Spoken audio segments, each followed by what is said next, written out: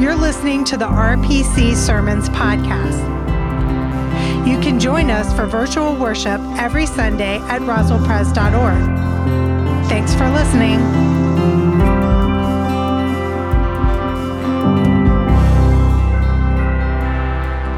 I just pray that Eli grows up to love Jesus more than the Alabama Crimson Tide.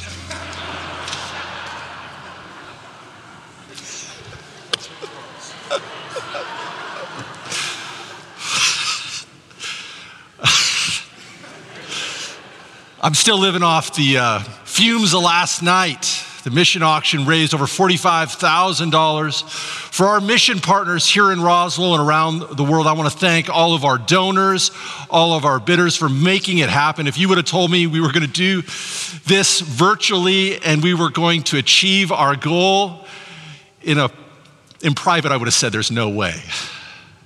But with God, there is a way. And with the faithfulness and generosity of this congregation. And I thank you deeply. And our mission partners, thank you deeply.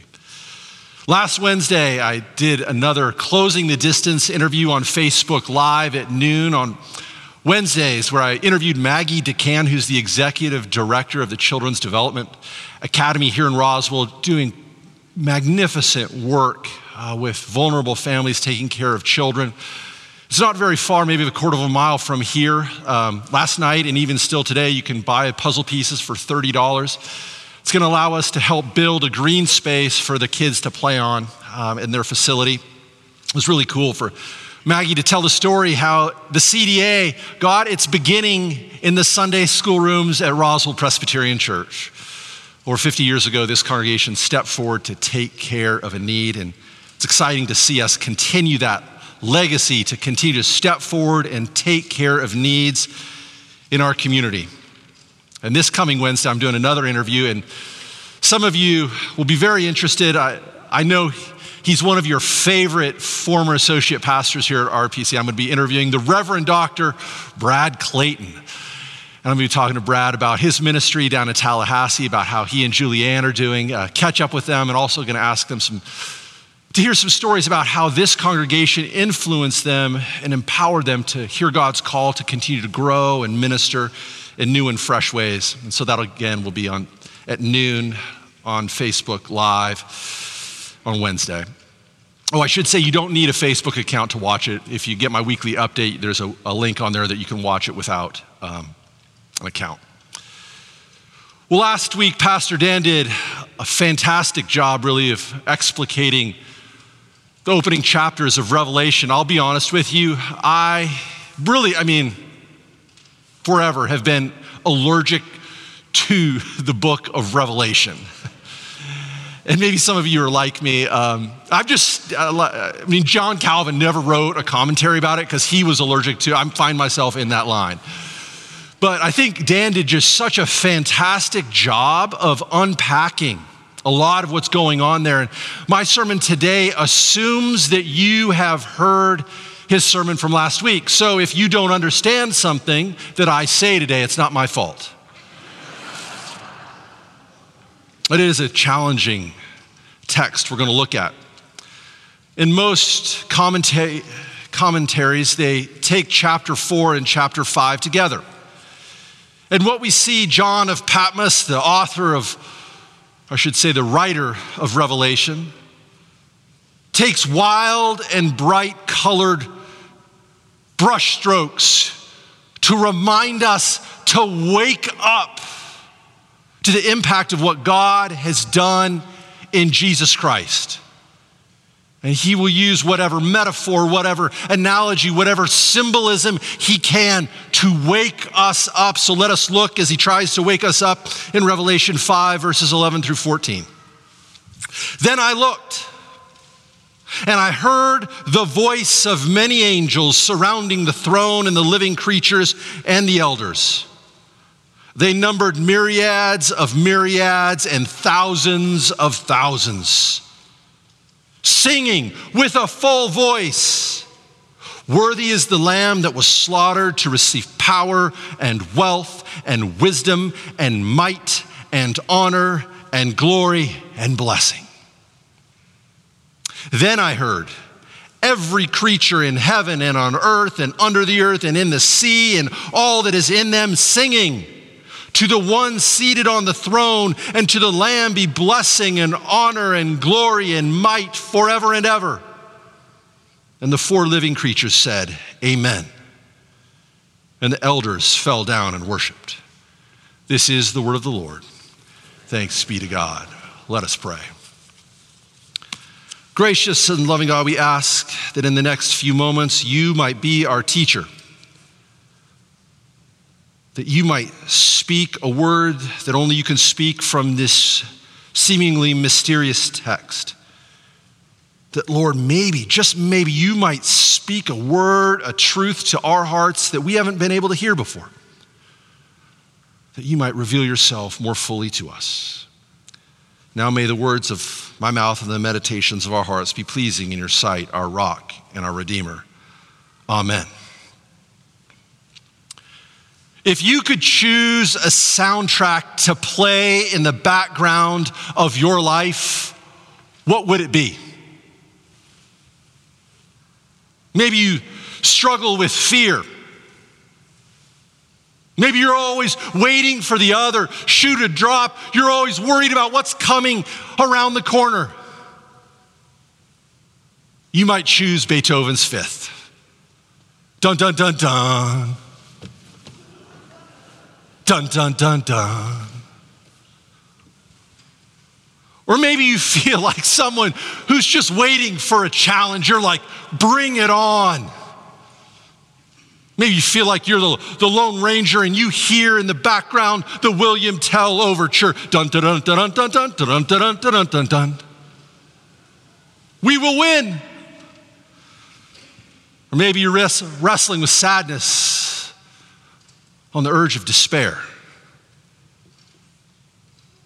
And you hear in the background of your life Mozart's Requiem, that part that goes, do,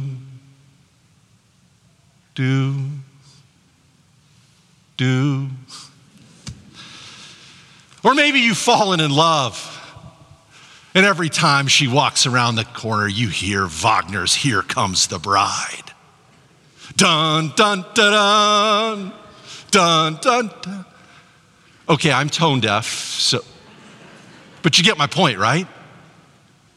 The soundtrack that plays in the back of our lives has a powerful impact on how we live and how we experience our lives. And John, the writer of Revelation, thinks the churches he's pastoring have the wrong soundtrack on. At the beginning of the book of Revelation in chapter 1, John says he has a vision, and Jesus has come to him and instructs him to write a letter.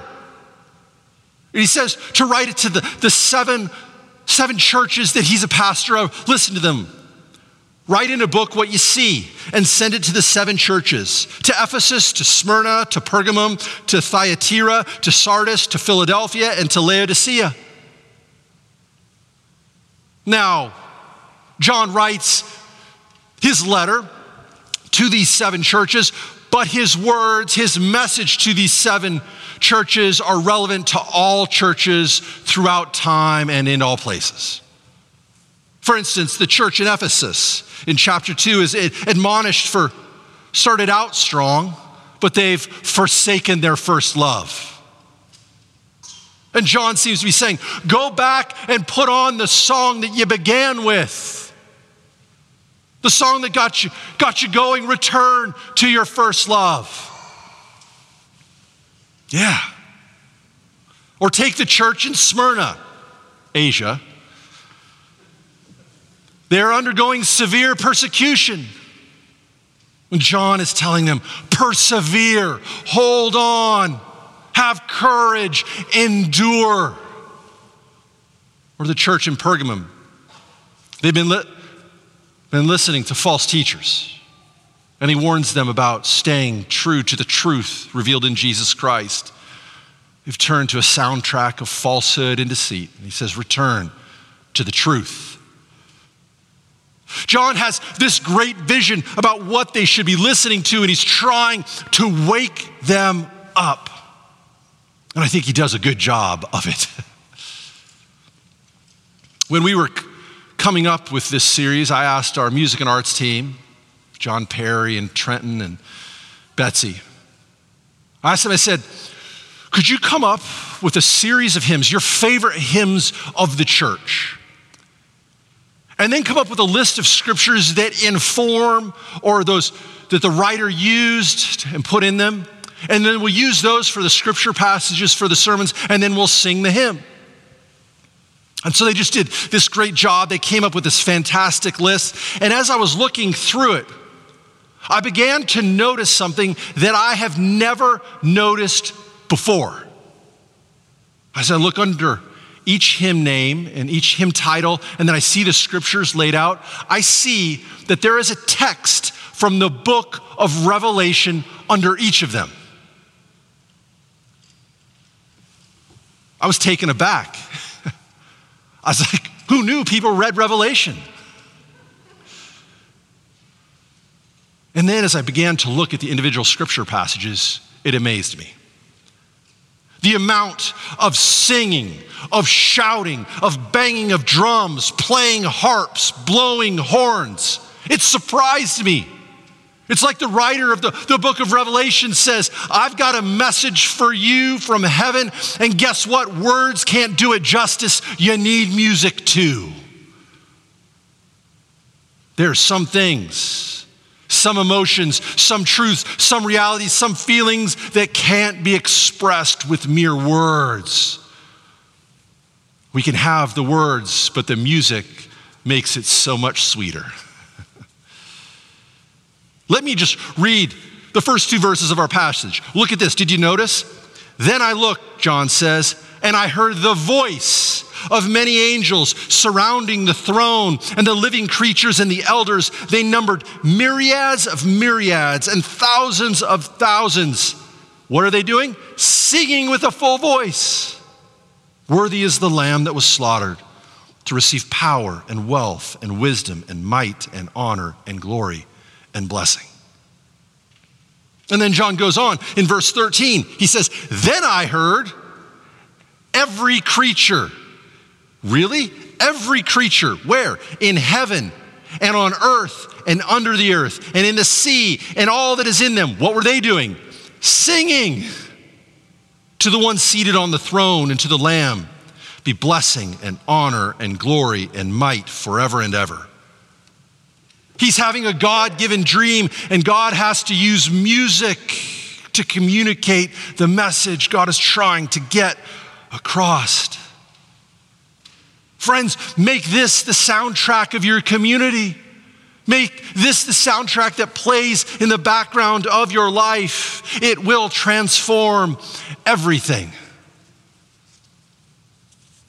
I don't know if you've ever tried this trick before, but it's really cool. You take the movie The Wizard of Oz, and you take Pink Floyd's Dark Side of the Moon, and you play them at the same time. I did this a few times with my friends in college. And what you have to do is you have to turn on The Wizard of Oz at the very beginning, before the credits and everything. And what you probably remember is the MGM logo is a lion, and it roars. That lion, in case you didn't know, is named Leo. And Leo roars, and he roars once, he roars twice, but on the third roar, you hit play on Pink Floyd's Dark Side of the Moon, and you were in for it. I mean, the synchronicity between the movie and the album is incredible. It's like, are they in conversation with one another? Are they getting high on the same supply? Well, how are they doing this? It's amazing. When Pink Floyd's Money comes on, there all the gold coins go bouncing down the road. It's incredible. Problem is, Pink Floyd's Dark Side of the Moon is shorter than the movie. So you get to the end and the movie's still going. My friends and I, we wanted to finish the movie, and we happened to live in Seattle at the time, and Pearl Jam's album Binaural had just come out, and it was the next thing to turn on the CD player. And all of a sudden we were like, wow, Eddie Vedder singing Parting Ways? And look, the Lion and the Tin Man just separated. Look, the synchronicity between the two. Oh, they must be in conversation with one another. And then it hit me. Oh. Your mind begins to make connections depending on the music playing in the background. What you hear, you begin to see in the movie. It informs how you view. You begin to make connections, and it's the same thing with the soundtrack of our spiritual backgrounds. Maybe you have a song of anger and frustration playing in the background of your life. When you confront challenges, when obstacles get in the way, you will descend into more anger and more frustration. But if you have the soundtrack of the good news of Jesus Christ, you will see a challenge or an obstacle as an opportunity for more faith, to expand your prayer life, to lean on the friendship of the people around you in your community. Or maybe you have a soundtrack of shame and guilt, and you do something wrong again, and you will go into a death spiral of more shame and more guilt.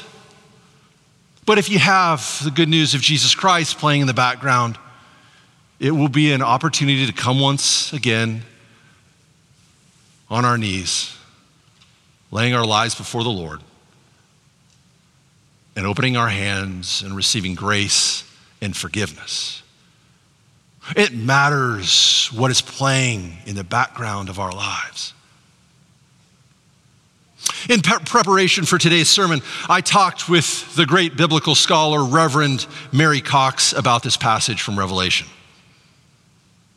Mary, former associate pastor here, I know, had led a Bible study on the book of Revelation, and I knew that it was her favorite book of the Bible. And I thought, how in the world could that be? So I called to ask her. She said, Jeff, you just have to learn how to read it. And she was kind enough to send me her study notes.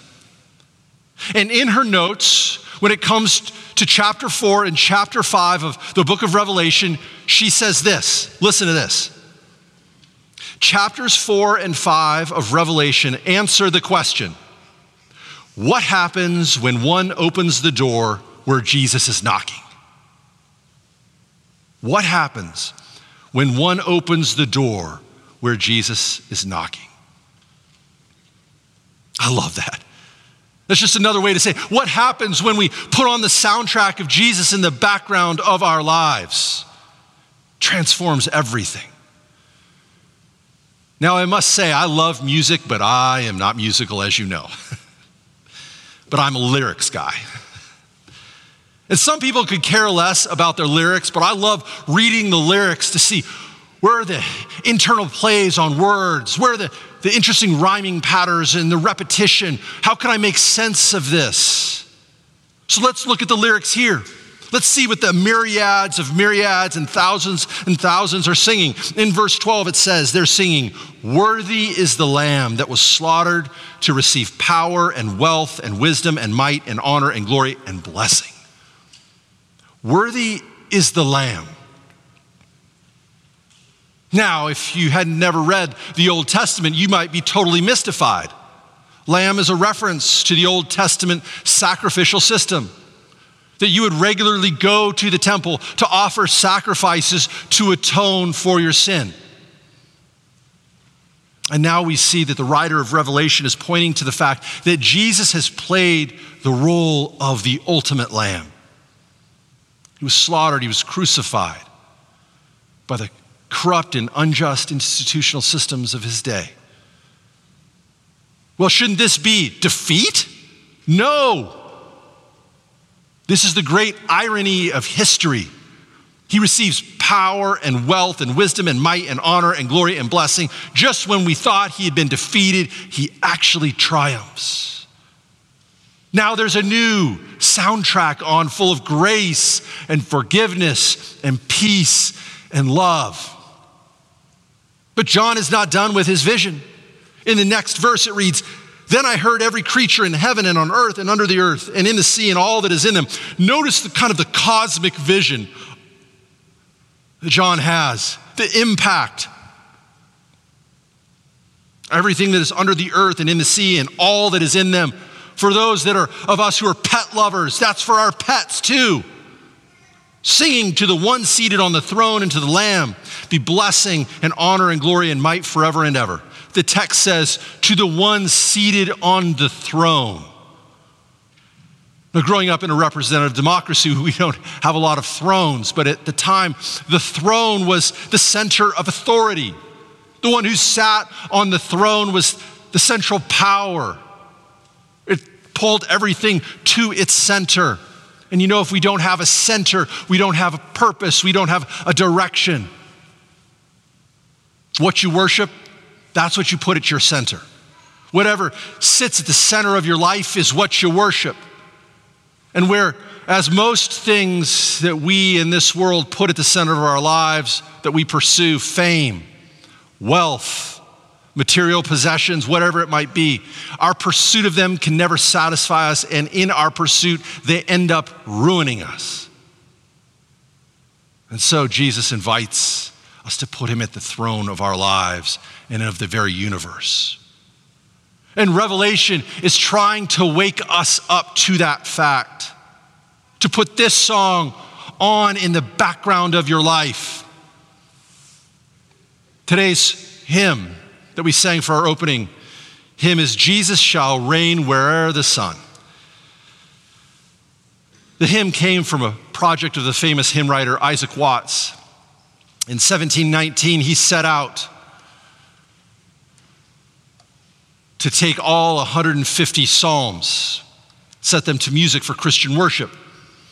But he realized that the psalms were written in the Old Testament, and he wanted to infuse them with some of the New Testament. He kind of riffed on these psalms and wove in the good news of what God had done in Jesus Christ. He explained his process this way. Listen to this. Where the psalmist describes religion by the fear of God, I have often joined faith and love to it.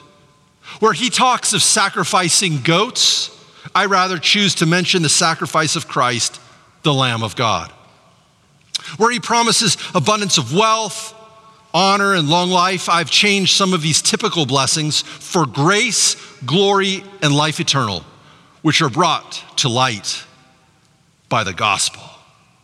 And that's how he describes this great hymn of the church that is infused with Revelation 5. Jesus shall reign where'er the sun. To my mind, one of the greatest soundtracks of all time appears in the 1981 movie Chariots of Fire.